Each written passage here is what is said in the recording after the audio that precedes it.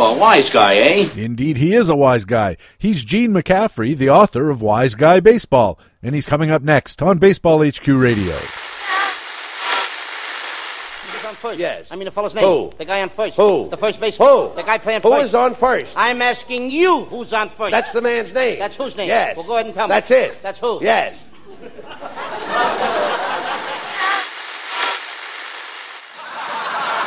Don, hey, Don, tell Murray about the time you won the game when you slid into home plate. Oh, Jack, I'd rather not. I'm embarrassed. I don't blame you.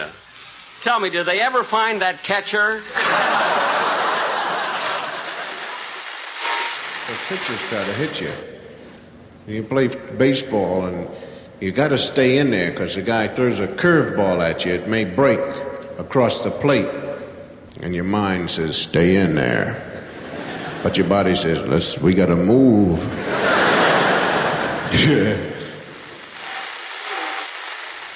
Baseball is played on a diamond in a park, the baseball park.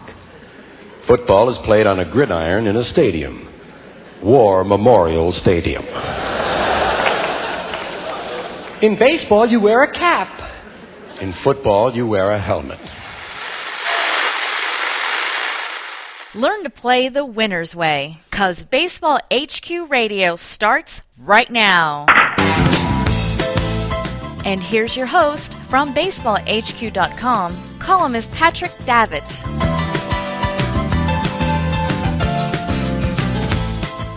And welcome to Baseball HQ Radio for the week of February 25th. It's show number 6 of the 2012 fantasy baseball season. I'm Patrick Davitt, your host, and in addition to Gene McCaffrey, the author of Wise Guy Baseball, we'll have our regular contributors from BaseballHQ.com, the best fantasy baseball website in the business. Our National League news will be brought to us by Harold Nichols, American League player analysis by columnist Matt Beagle, also our Market Pulse commentator this week, talking about the proper use of average draft position information. In our regular minor league minute, Rob Gordon looks at Rockies left-handed pitching prospect Drew Pomeranz. And in his master notes, BaseballHQ.com publisher Ron Chandler talks about fitting together all those moving pieces during spring training. It's another big show. Thanks for joining us here at Baseball HQ Radio. Hey, what do you say? Manny Ramirez is back in the big leagues. We gotta talk some baseball.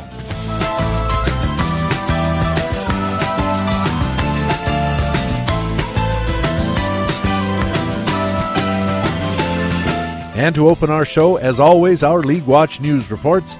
Matt Beagle is on deck with players from the American League, but leading off the National League, and our old friend Harold Nichols. Nick, welcome back to Baseball HQ Radio. Thanks a lot, Patrick. Good to be here. Nick, the big news in the National League this week was a new pitcher in Pittsburgh. A.J. Burnett comes over. The Yankees willing to pay him an awful lot of money not to pitch in New York. Pittsburgh takes advantage of it, but I wonder how big an advantage it is. Well, you know, the Yankees obviously trying to get rid of him, and if you look at results last year, a 5.15 ERA, and pitched very badly on the road. I mean, an ERA above 6 on the road. So the Yankees clearly wanted to get rid of him. Pittsburgh decides to take advantage, and you know, you've got to look at what's going on here. I mean, this guy's we got a guy in his mid-30s whose skills are slowly declining. Has not produced very good results the past couple of years. So the question is, I guess, going to Pittsburgh back to into the National League, who cares? But if you look very carefully, you'll find that in spite of the last 2 years of struggles with an ERA above 5, A.J. Burnett's expected earned run average 4.24 in 2010, 3.69 last season. So there's still something kind of good going on there. He still strikes out an awful lot of guys, a little bit of control problem. And the other problem has been a difficult last year home run per fly rate up at 17%. And certainly the move to Pittsburgh is going to help that. Pittsburgh is not going to give up nearly as many home runs as the Yankees' short porch did. So there may be something worth looking at as Burnett moves into Pittsburgh. Certainly not a guy that whose reputation warrants a top draft choice. But at the end of a draft, you could do worse. Maybe a reserve level pick or something like that. Maybe see how he's going to do in a bigger park and new environment. Maybe getting away from the New York media, always hounding him and stuff like that. A little lower pressure environment in Pittsburgh. Yeah, maybe so. I mean, you know, the change in environment could make a big difference. There are lots of guys who just can't pitch or play in that New York environment. And so that can make a big difference. And as I said, there are still some skills there. So the kind of guy that you could pick up on a reserve pick or as a last pick in a draft who might actually turn in a decent season for you. Mind you, probably not going to be a lot in the way of wins, not a real good ball club, although they do have a good bullpen. Right, very definitely. The bullpen is good, and so if he actually has a lead when he leaves the game, there's a chance that they might be able to hang on to it. So, but as you said, probably not a whole lot of wins to go with it, but might get an ERA. The other problem with Burnett is his whip is not going to be real low. I mean, he walks enough batters that even if he gets a decent hit rate, his whip is going to be up there a bit. And that's also going to be exacerbated somewhat, Nick, by the fact that he's a nearly 50% ground ball pitcher, which, of course, normally we like. But I'm talking to Gene McCaffrey of Wise Guy Baseball a little later on in this show, and it's his opinion, and he's done a lot of research to back it up, that a high ground ball pitcher and a high fly ball pitcher are equally valuable, but in different ways. And the problem with high ground ball pitchers is they give up a lot of hits, and but their ERAs stay low because they don't give up so many home runs. In this case, Burnett seems to be the worst of both worlds, so caution is warranted. Right, very definitely. Speaking of pitching, Atlanta went in looking like they had a very solid rotation into spring training. Now it looks like Tim Hudson's going to be out for at least a month. So everybody's going to move up a slot. It would have been Hudson, Jurgens, and Hansen kind of co-number 2s, Beachy number 4, and number 5 to be determined. Now Hudson's done, so we're going to move everybody up a slot. But who does that leave for the number 4 and 5 spot? Mike Minor? Yeah, probably so. I mean, Minor probably was penciled in as the number 5 guy going into spring training for a couple of reasons. First of all, he's the only left-hander among the potential rotation, and that probably gives him a leg up. You always like to have a left-hander in there somewhere that you can throw in, depending on who you're playing. And so Minor looked good from that point of view. He pitched very well for the Braves in August, won 3 games, 3.02 expected earned run average, struck out more than 10 guys per 9 innings, and had a solid September. He gave up a few too many home runs in September, but looked like he was probably the number 5 guy going into spring training. So I would say Mike Minor certainly has a leg up on one of those 2 slots. Another possibility is Randall Delgado. How do you like his chances of maybe forcing his way into the picture? You know, Randall Delgado is a guy who's going to be very, very good. Only 5 September starts, allowed only 7 earned runs. The problem is he has a very low DOM rate. Only strikes out about 4 guys per 9 innings, and his expected earned run average was up 4.89 in his starts in Atlanta, so up a bit. So results were probably better than his skills last year. My guess is that with the low DOM rate, he probably is not going to fare as well in the competition as some other guys. Kind of a Jared Jurgens type of pitcher, right? Low DOM and excellent control. Right, yeah, that sort of thing. Although his control is isn't as good as Jared Jurgens. I mean, Delgado had a 1.1 command ratio during that performance in Atlanta last year. A little better in the minor leagues. What about the big star, the big name everybody's looking at, Julio Teheran? You know, Julio Teheran is someone certainly to keep in mind, but results in Atlanta last year were not overwhelming. A 5.17 expected earned run average, giving up some home runs. So it still made it a little more seasoning, a little more experience to really be ready for the major leagues. I guess we'll see in spring training if he seems to have settled down a bit from what he did in September of last year. But certainly one of the arms you're going to watch a lot during spring training in Atlanta, and he's got a real shot, I think, at making the number 5 spot in the rotation. But he still may have some work to do before he's ready to be that number 1 starter that everyone expects him to be. Yeah, it seems fairly likely down the road. 15 wins, 255, 118 at AAA last year, and that's good numbers at any level of baseball. Of course, you have to translate it a little bit. The risk in grabbing one of these young guys with any kind of high pick, I think, Nick, is Tim Hudson is not dead. That's right. Tim Hudson is not dead. He'll be back within a month or 6 weeks. So whoever you grab to fill that number 5 spot may find themselves sitting on the bench or back in the minors come 6 weeks into the season. Likely are back in the minors. You'd think they'd want guys like Delgado and Teheran to be pitching every 5 days, working on their game and stuff like that. A real long shot here seems to be Chris Medlin. Does he have any chance at all, Nick?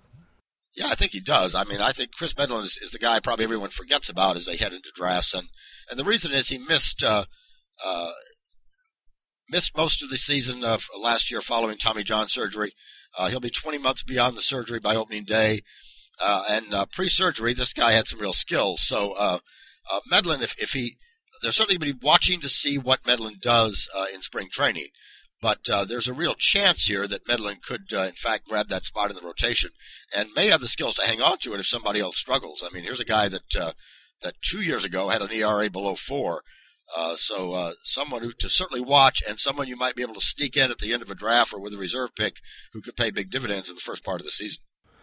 Yeah, 2010, he had a nice 3.68 ERA, and he was full value for it. His expected ERA was 3.74, which is right in line with that, and really good command ratio, 4 strikeouts for every walk, mostly because he had good control, but he also got 7 strikeouts per 9, so Chris Medlin may be a sneaky play here. Yeah, very definitely. A guy that most people are going to forget about. I mean, you tend to forget about guys coming back from TJ surgery very frequently, especially in drafts at this time of the year, before their name starts popping up in spring training. So someone to put on your watch list if you're drafting soon, and certainly someone to keep an eye on during spring training. And finally, Nick, we had a pretty interesting analysis of the Mets second baseman Daniel Murphy by Jeffrey Tomich of BaseballHQ.com, and he points out that pretty much everybody in baseball knows this guy can hit, and the problem is, where's he going to play? He's a natural third baseman. Of course, they have David Wright over there, so he's going to be scrambling around, maybe second base?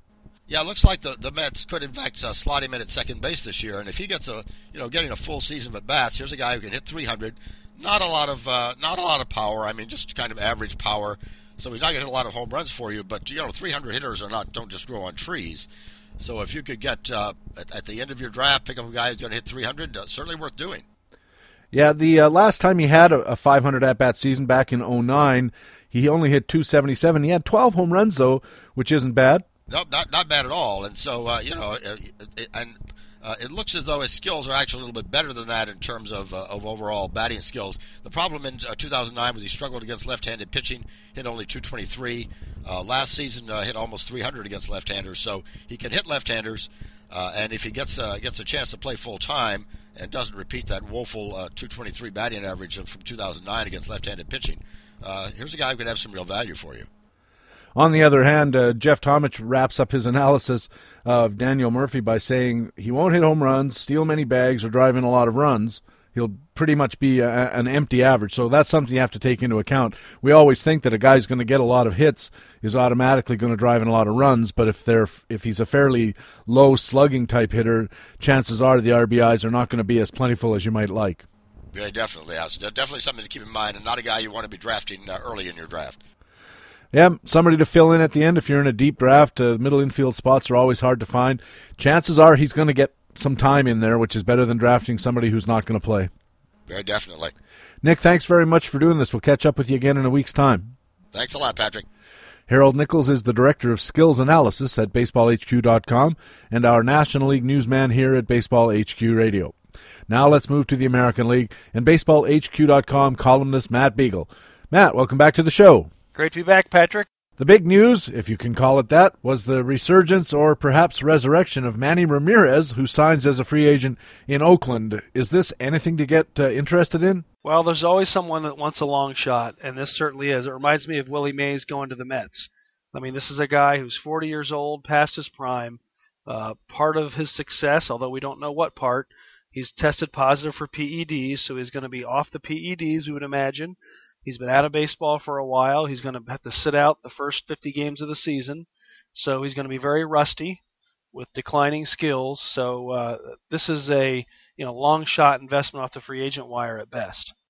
I was going to say the same thing.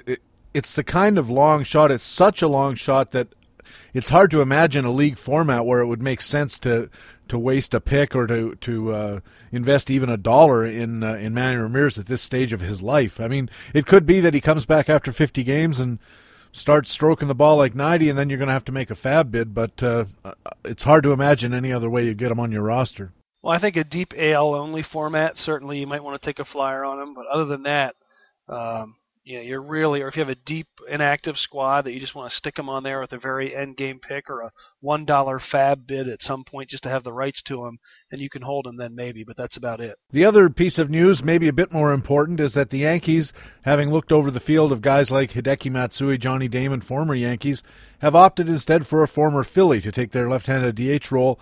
Raul Ibanez comes over from Philadelphia, also a fairly old player. Is this a guy that we should be more interested in? This is a really interesting when you have two proven Yankees, and Yankees tend to like to take care of their own, that still had something left to offer, that they would opt for Ibanez.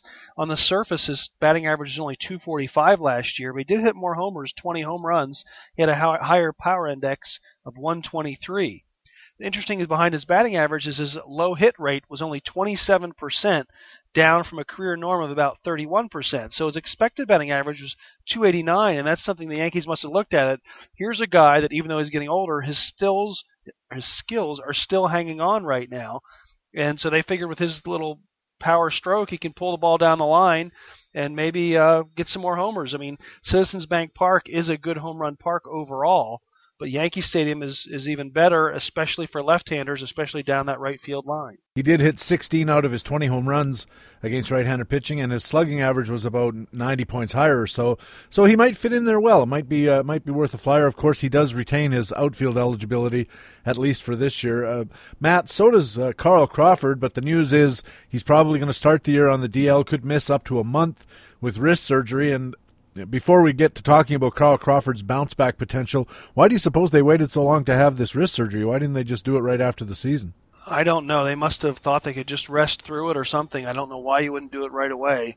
It's pretty easy as an athlete to know you have to be ready come April 1st. So you want to get any kind of surgeries taken care of as soon as you can after the regular season's over. Okay, so he comes back. He wants to show that 2011 was not the real Carl Crawford, but should we be buying that story? Well, he was a great bounce-back candidate for me, but now I'm a little leery. Wrist injuries are very fickle. You don't know what you're going to get. It's certainly going to sap his power, and you didn't buy Crawford for his power, but he's had a lot of double-digit home run years in the past. He did provide a little bit of pop, but here's a guy who really pressed last year, and it showed. Whenever you see a guy changing scenes one way or the other, it's always a risk, and here's a guy trying to play up to his contract. He didn't run as much because he has a great lineup behind him in Boston compared to in Tampa Bay, where they had to try to fight and claw for every run. So his stolen bases dropped off, his speed index, and that was really his opportunities. So I think this guy's a good athlete. I think he's going to come back. He's only 30 years old. His hit rate was artificially low last time at 30% in 2011. The two previous years it was 35%, so he's had a much higher rate. He was very impatient at the plate, only 4% walk rate. He's really pressing. His contact rate went down. It's a 4-year decline in his contact rate. So a lot of things to be very wary of Crawford. I would have said he's going to regress to normal. With this injury, that regression may happen in 2013, not 2012. The speed is a kind of skill that does not improve with age, generally speaking, so a large part of Crawford's value has always been the stolen base, and between the lack of need to steal bases that you pointed out, there's also just he's getting older and he's going to not run as much. Yeah, and it's something that, like you said, doesn't reverse course, and he doesn't need to run as much there for the Red Sox to succeed if he can just get on base and field his position and be that 300 hitter he would have been in the past. But for the fantasy owner who's looking at him as a key cog for stolen bases, he's going to be stealing less and less as he gets older. Over in Chicago, the White Sox, Gavin Floyd had a pretty poor year in 2011. His ERA was not as good. He had more losses than wins. That's not such a big thing. But there's some silver lining in this dark cloud in the terms of Gavin Floyd's good skills. This guy, I think, is one of my favorite bargains come draft day. His ERA is on a 4-year upswing. So I think people are going to avoid him, especially pitching in U.S. Cellular, notoriously a high home run park, especially for left-handed hitters. His strikeout rate went down the last 3 years, down to 7 strikeouts per 9 innings. But his expected ERA has actually been below 4 each of the last 3 years. He's just been very unlucky. He improved his control last year, so his command, his strikeouts to walk, is 3.4, which is excellent. He had a great second half. Strikeout to walk-wise, it was 4.6. So even though his ERA was 4.5, his expected ERA was 3.24. This is a guy who's been getting very unlucky with his strand rate. He stranded an inordinate amount of runners last year, 65%. Normally that's around 70%. So that shows you that he's pitched much better. than he's done on the surface. He's not going to be the anchor of your staff, but he very well could post an ERA of about 3.5, and he's lasting very long in most drafts because of his surface statistics. I know a lot of people looked at Gavin Floyd favorably coming into 2011 because in 2010 he had managed to increase his ground ball rate all the way up to 50%, and as a result had a lot fewer home runs. Last year that went back down to 44%, which is pretty much consistent with his track record over his career. It was 44% in the first half, 44% in the second half, 44% in 09, 42% in 07. So it looks like a 44% ground ball, sort of 35% fly ball. That's who this guy is, and that 50 is starting to look a lot like an anomaly.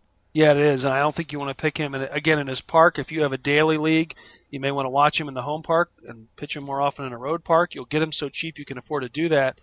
But I think this is overall a solid skill set. Again, he's never going to be an ace, but he's going to be a solid pitcher you can put out there every day. He's going to strike out a decent amount of batters.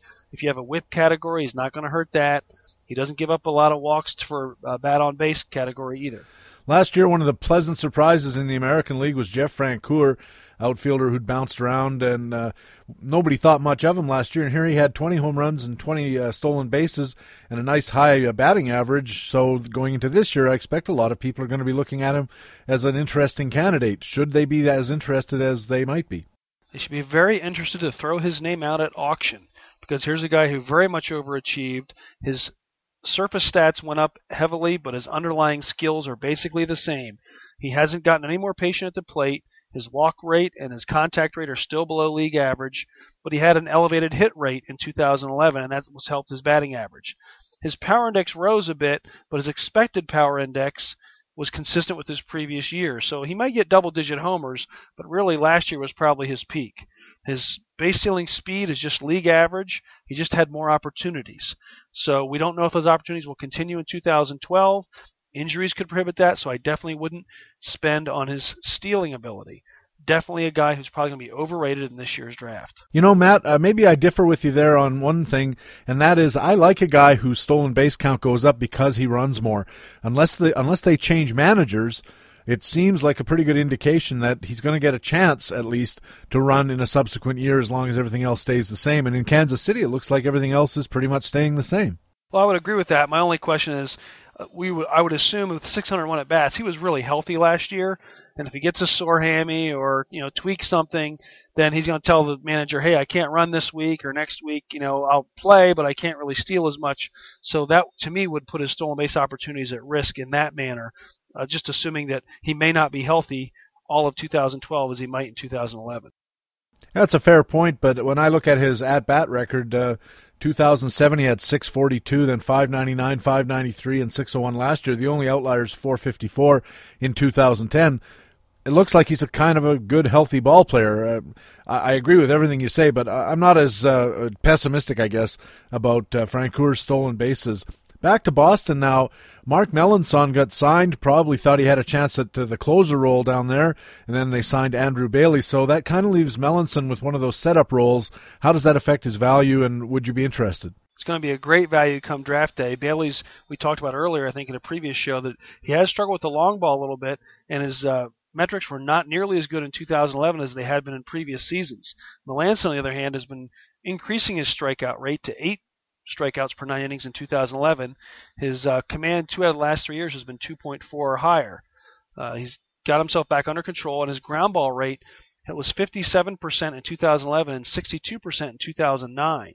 So he has the ground ball abilities, and that's going to be really important when you play a lot of games in Yankee Stadium and some of the other AL East ballparks like Camden Yards. He had a high strand percent last year. His expected ERA says expect a little bit of a correction. He may be more of an ERA around 3 instead of 2.78, but he definitely has very good skills, and he's the kind of middle reliever that you can get really cheap that has the potential for saves, whether it be injury. Bailey struggled with some elbow issues the last couple of years, or skills. Although I like Bailey, his skills did take a dip in 2011. We expect them to come back in 2012, but reality is they may not. And if that's the case, they're not going to wait too long in Boston to try to give the guy who can, they can't afford to lose too many games after last year. They're not going to be a lot less patient with their closer than they might ordinarily. You mentioned the high strand rate, 79%. The year before it was 78%, including some minor league equivalents, but we've had some research at BaseballHQ.com that suggests that the 70% strand rate normal level really applies more to starters than it does to relievers. It's not that unusual for a reliever to be able to carry a 78, 79, 80% strand rate year over year because they just don't pitch as often, and so they can really bear down. Well, and they're coming in with runners on base, not their own runners on base. I think a guy named Davitt did that research, if I remember correctly. I've never heard of him.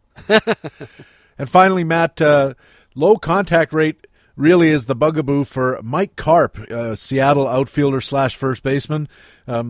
He seems kind of blocked in a few areas. What do you think of Mike Karp as an endgame type guy? Well, this guy has some pop in his bat. He struggled first time up in the majors driving the ball. But he can really, if he gets a hold of it, his power index is 135, and that's a 3-year upward trend.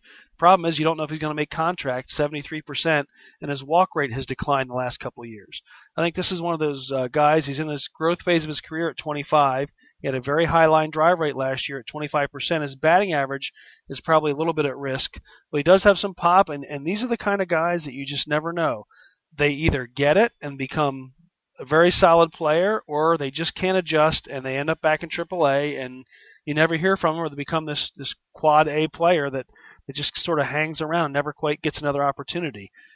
Karp is a very low risk because he's probably going late in the draft, high upside, or high up. I think I said that wrong. High risk opportunity. You're going to get him late in the draft. He could be great or he could be awful. But if you get him late enough, that price will be affordable, and so there could be some profit there. And especially in leagues where you can replace a guy like this relatively easily, a shallower league, a 15 mixed or an 18 mixed or something like that. His biggest problem is he's going to have a lot of competition for that playing time. They got Trayvon Robinson breathing down his neck.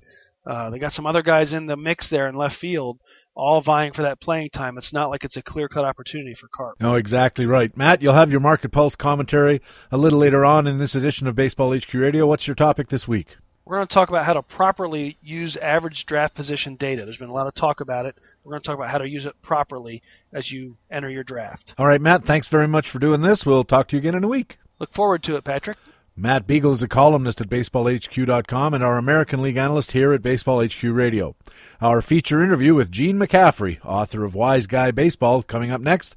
This is Baseball HQ Radio. Now, who's playing third base? Why do you insist on putting who on third base? What am I putting on third? What is on second? You don't want who on second? Who is on first? I don't know. Third base!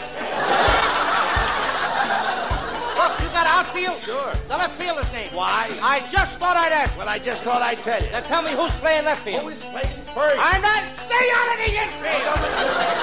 I want to know what's the guy's name in left field. No, what is on second? I'm not asking you who's on second. Who's on first? I don't know. Third base.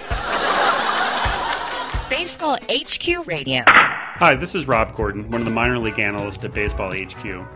I'm also the co-author, along with Jeremy Deloney, of the 2012 Minor League Baseball Analyst, which is available through Baseball HQ and will be delivered in late January in plenty of time for your 2012 draft prep. The book contains statistical and scouting information on over 1,000 of the best prospects in baseball, along with numerous articles and valuable lists.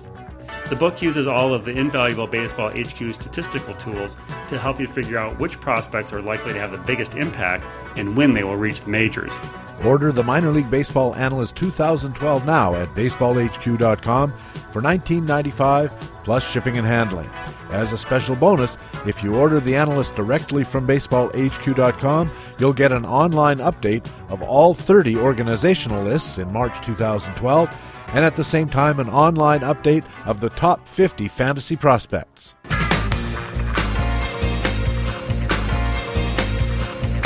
And welcome back to Baseball HQ Radio. I'm Patrick Davitt. Pleasure now to be joined for the second time in the last couple of years by the wise guy of baseball himself. It's Gene McCaffrey. Gene, welcome back to Baseball HQ Radio. Thanks for having me, Patrick. It's nice to be back in the land of the sophisticated listener.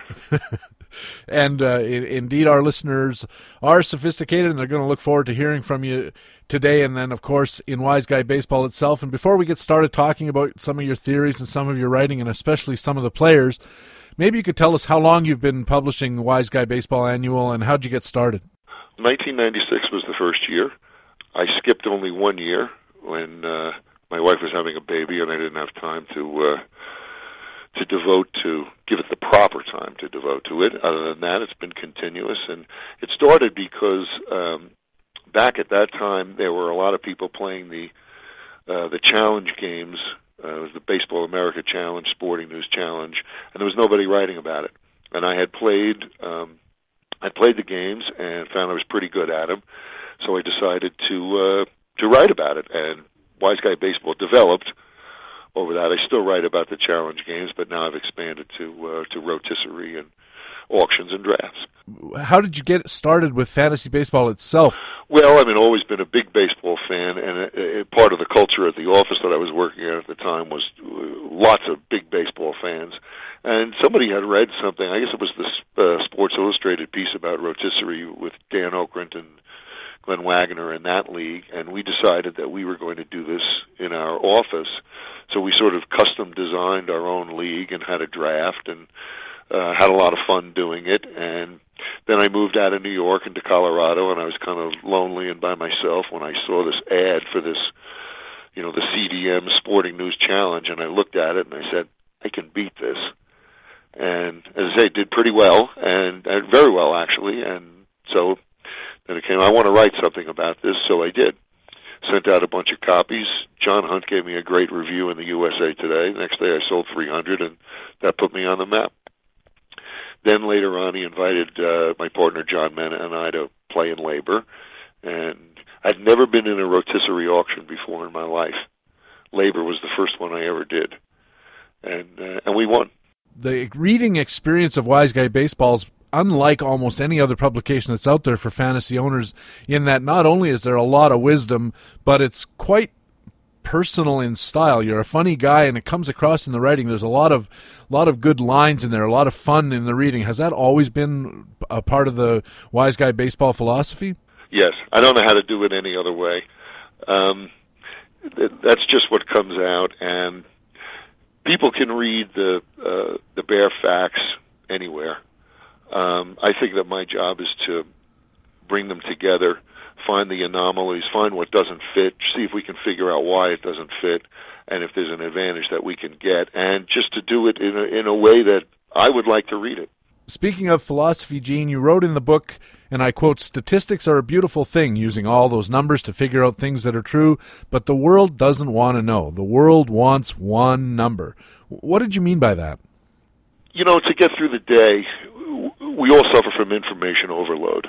And I'm not criticizing the human race, because we have to take things for granted. We need assumptions, and otherwise we wouldn't make it through the day. But to reduce baseball statistics to one number is not the way to advance our knowledge. In fact, it's a step in the opposite direction. To me, what makes statistics great are how many there are and how they interrelate with each other, and total bases versus fly balls, the infinite variety of baseball statistics that actually tell us things that we need to know, rather than reducing everything to wins above replacement or OPS plus or whatever it happens to be. I don't think that's the way to do it. I think and I think it's lazy to do it that way, and the people who do it that way are asking to lose, and we should beat them. And in fact, we often do. The magazines, in a lot of instances, the biggest thing you see when you turn to a player's little box with it has a few words, some standard statistical information, and then a great big dollar value. And it's like you go into, they want those people to go into the draft, and that's a $15 player. And there's not a lot of nuance in that approach. No, there isn't. And, we have to do it when we're in the auction. We have to put one number on a player. But we ought to realize that this is not advancing our knowledge at all. It's just it's a form of convenient shorthand. I think that numbers have value. Wins above replacement is great if you're comparing a hitter to a pitcher, if you're trying to evaluate a trade 6 years down the road. But that's what it is. It's shorthand, it's a convenience, and it's not something that should be set in stone and adhered to as if it were a biblical truth.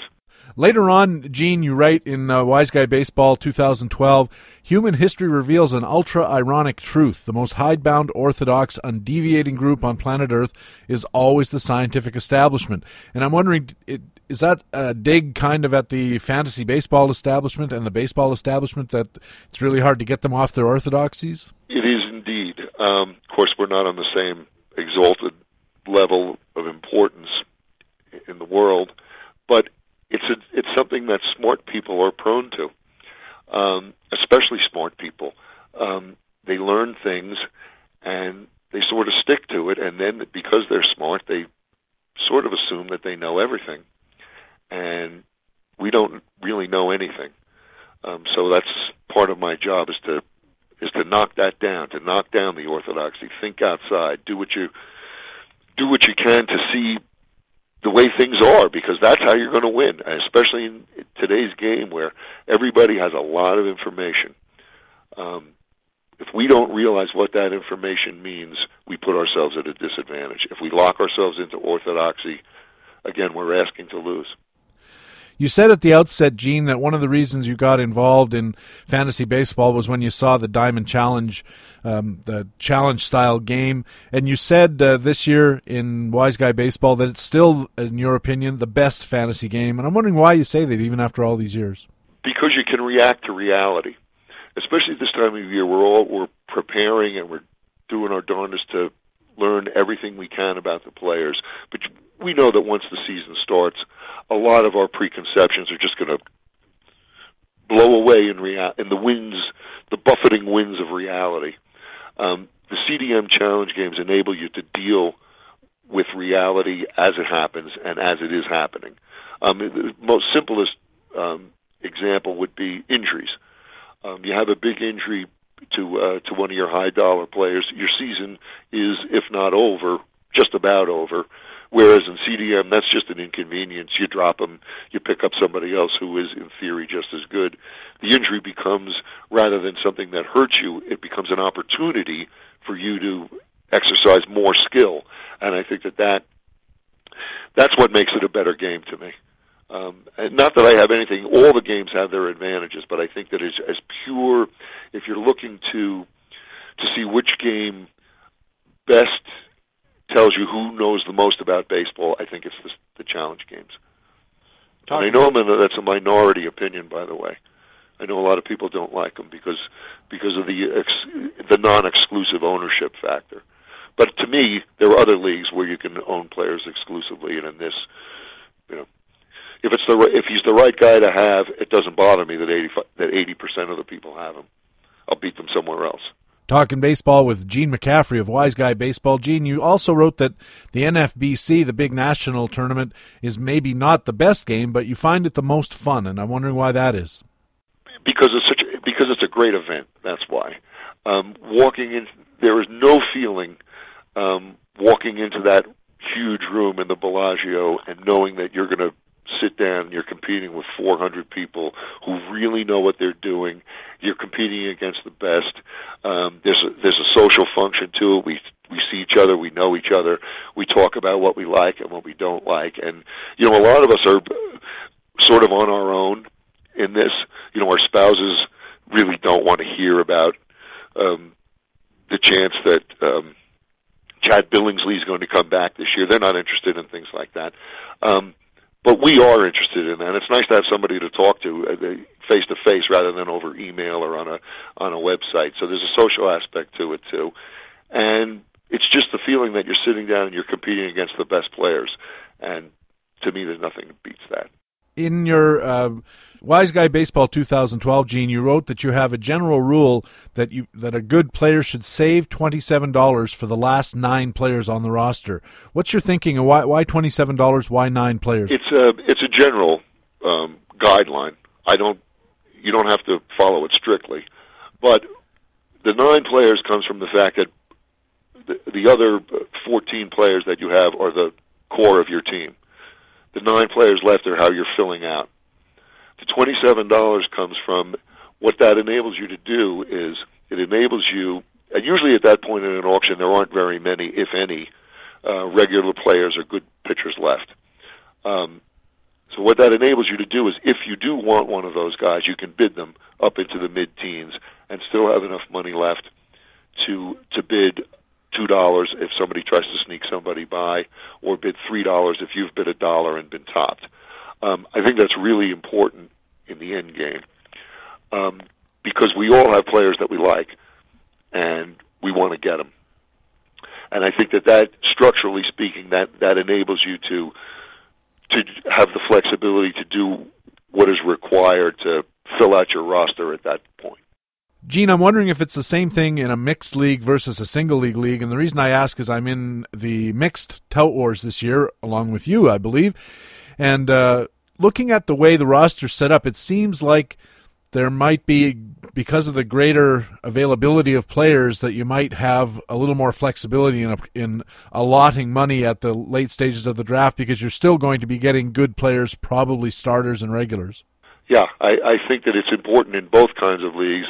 If anything, a little more important, as you say, in mixed leagues, where the player pool is bigger. You know, one of my big things about mixed league auctions is that they are not rational events, because the player pool is too deep.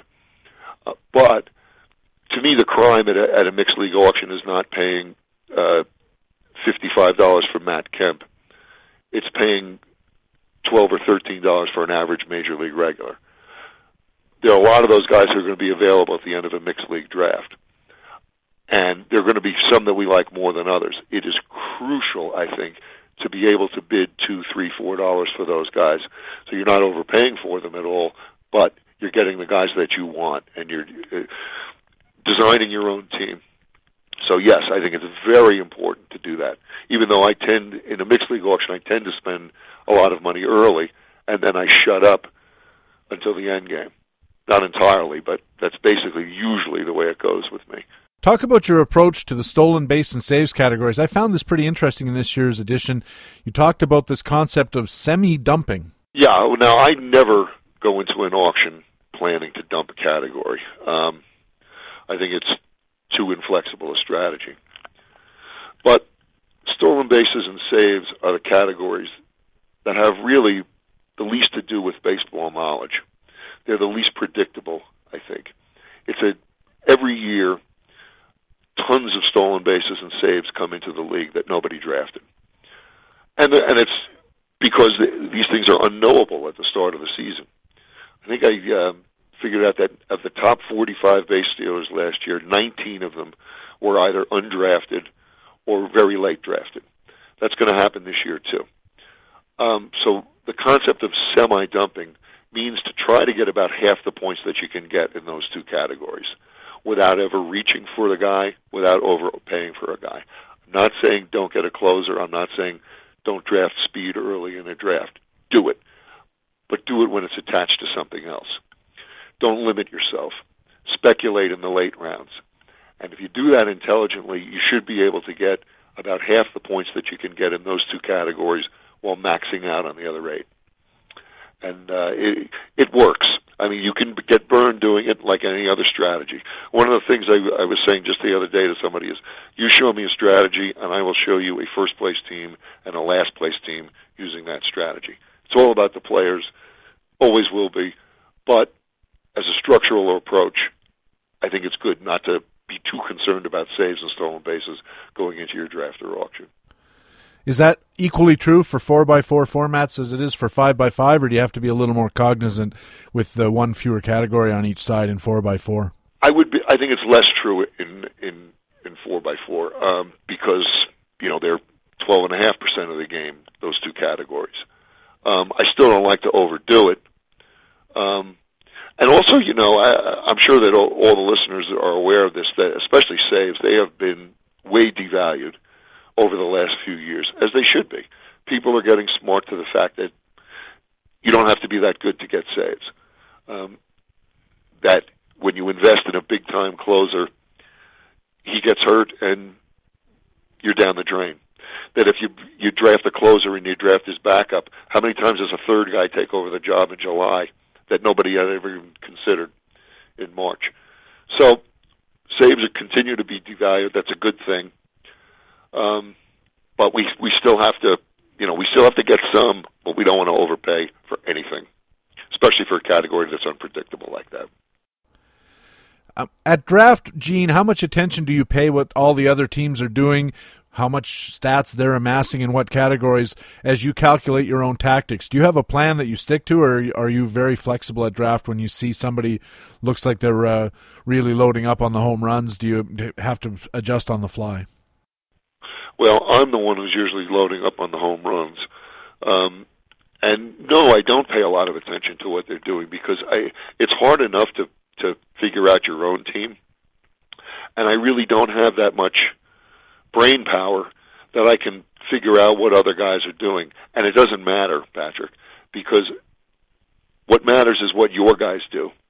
And you have to maximize your own team. And I think that all my efforts, sometimes you notice that somebody, so-and-so is dumping saves, or so-and-so is really loading up on speed or batting average or power. But to me, it's just something to note in passing. It's not something that I focus on because I have to worry about my team, and I'm trying to accumulate categories there, and that's 100% of it to me.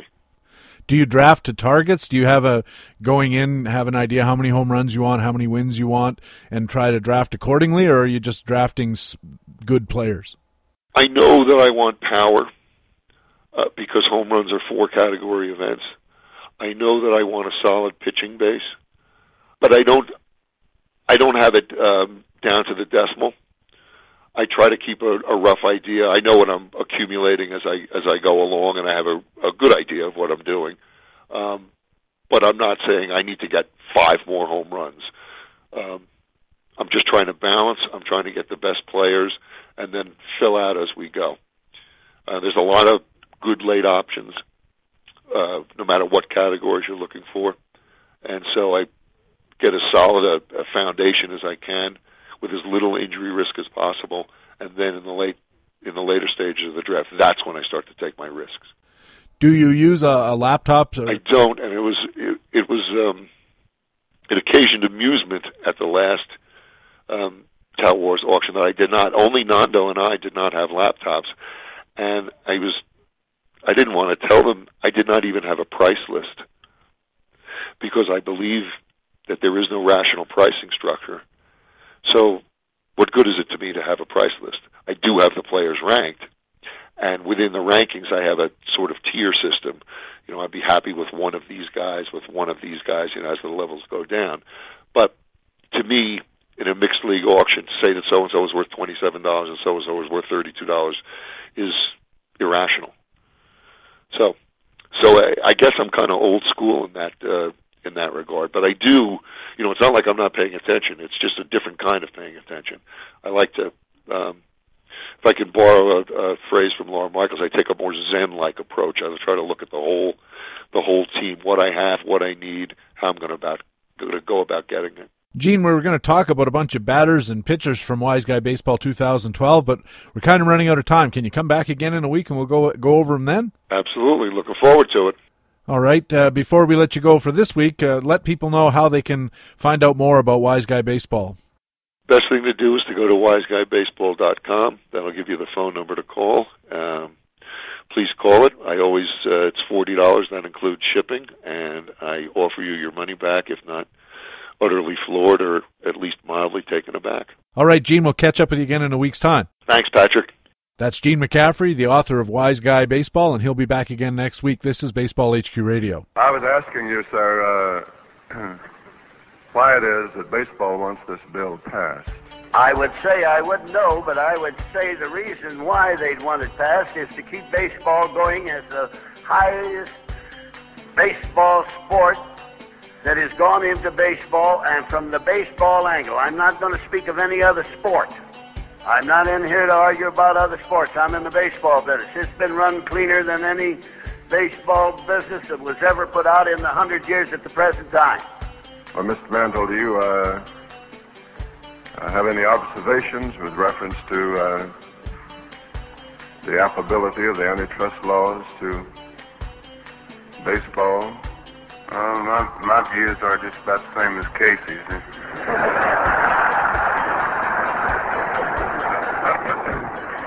Baseball HQ Radio.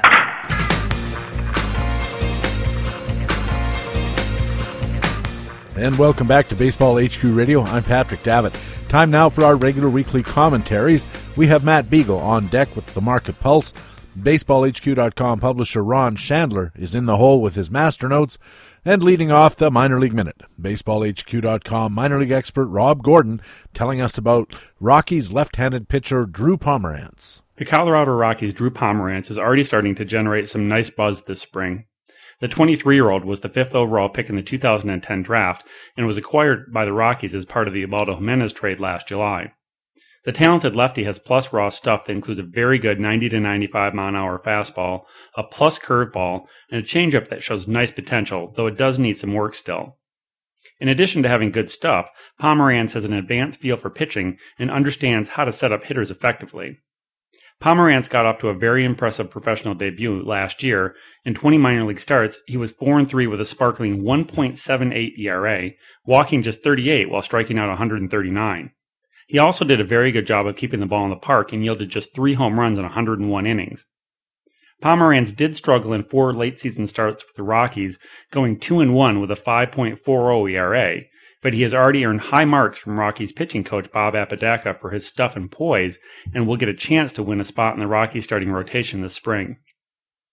Pomerantz was one of the first players from the 2010 draft to reach the majors, and has a chance to make a significant impact in 2012.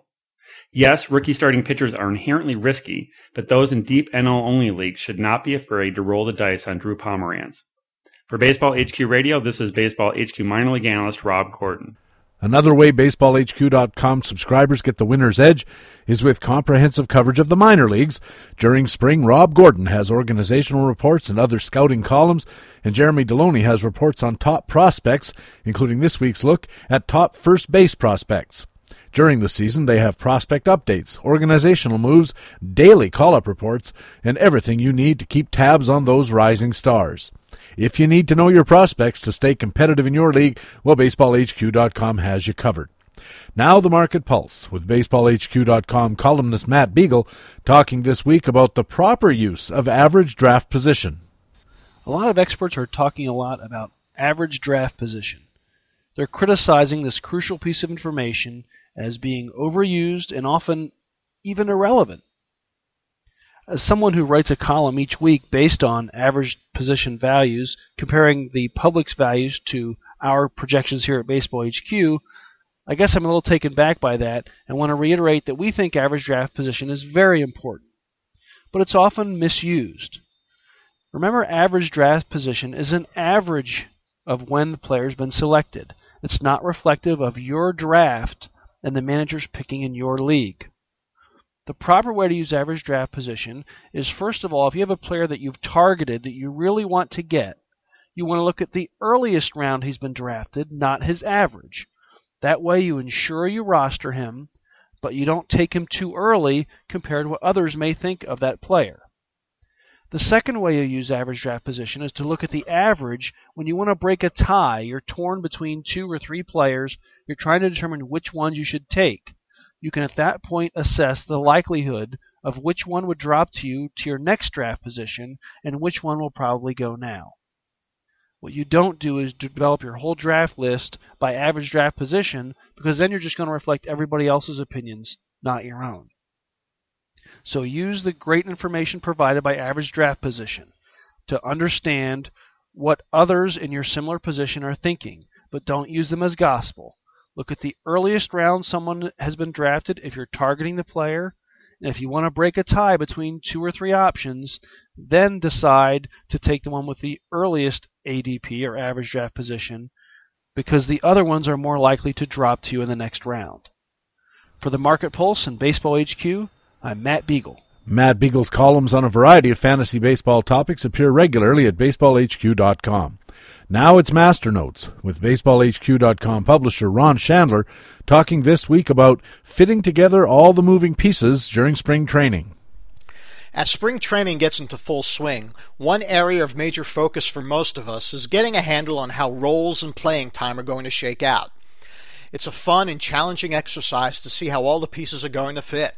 Veterans, rookies, prospects, non-roster invites, nearly 2,000 players all trying to find a spot on a 25-man roster on one of 30 teams.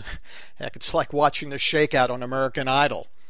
Needless to say, this is important for us fantasy leaguers. We need to know who is going to get the playing time. That playing time is going to drive our player projections, which is going to drive our dollar values and rankings, which is going to drive our draft day behavior. Playing time projections are incredibly important. That's why we're trying to figure out who is going to play second base in Baltimore. What's going to happen if Miguel Cabrera can't play third base in Detroit? Who is going to play center field in Texas? Who is going to get most of the catching at-bats in Cincinnati? Who's going to play first base in Milwaukee? What's going to happen if Ike Davis is not ready? If Ryan Howard takes too long to heal? And on, and on, and on. There are dozens of questions. The problem is we crave answers that simply don't exist. Not now for sure. By opening day, there will be some answers and possibly more questions. During the season, there will be more answers and even more questions as players streak, slump, surprise, disappoint, and get hurt. Let's face it, there is no such thing as a finite projection for playing time.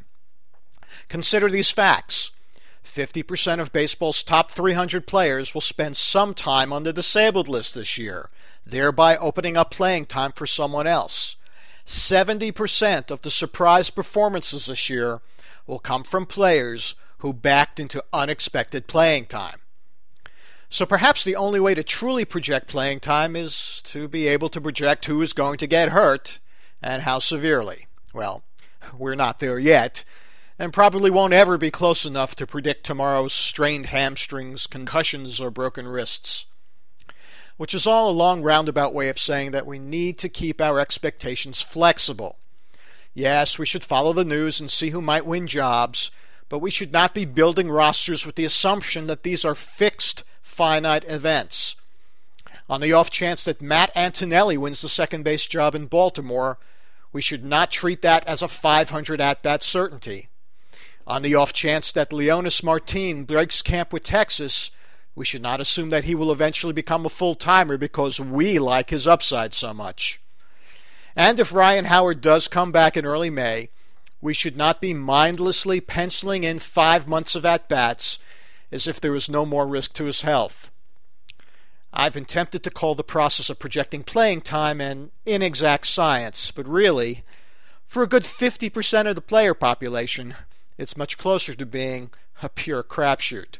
For Baseball HQ Radio, this is Ron Chandler. Ron Chandler shoots the crap every week in a column that appears every Friday on BaseballHQ.com.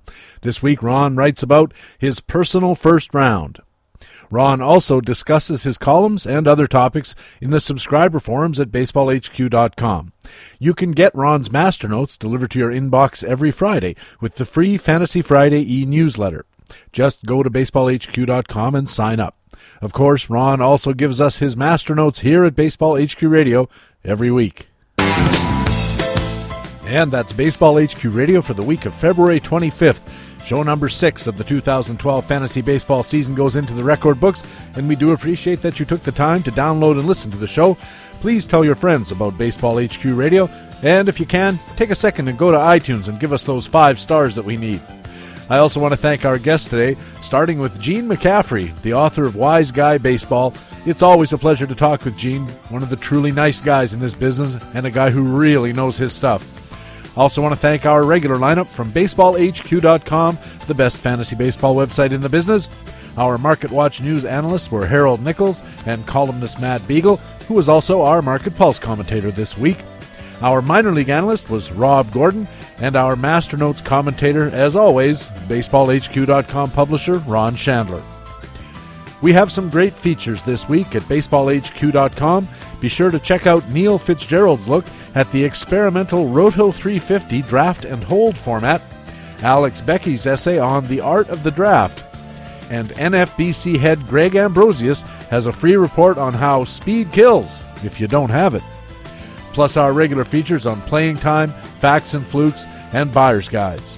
I'm Patrick Davitt. My batting buyer's guide column at BaseballHQ.com is on spring training question marks. It's on the site now, and so is my research essay on hard hit ball data for pitchers.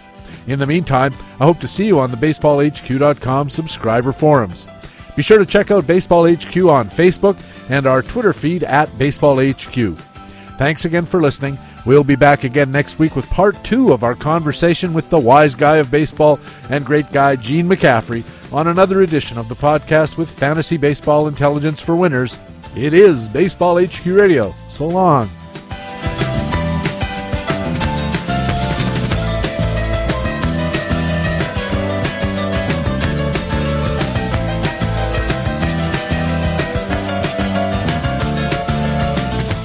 Baseball HQ Radio is available as a free podcast through iTunes and other podcast aggregators, or directly from baseballhq.com/radio, where we have a complete archive of past editions as well. Baseball HQ Radio is a production of Fantasy Sports Ventures. The opinions expressed on this program are those of the individuals speaking and not necessarily those of Fantasy Sports Ventures. The program is produced and edited by Patrick Davitt.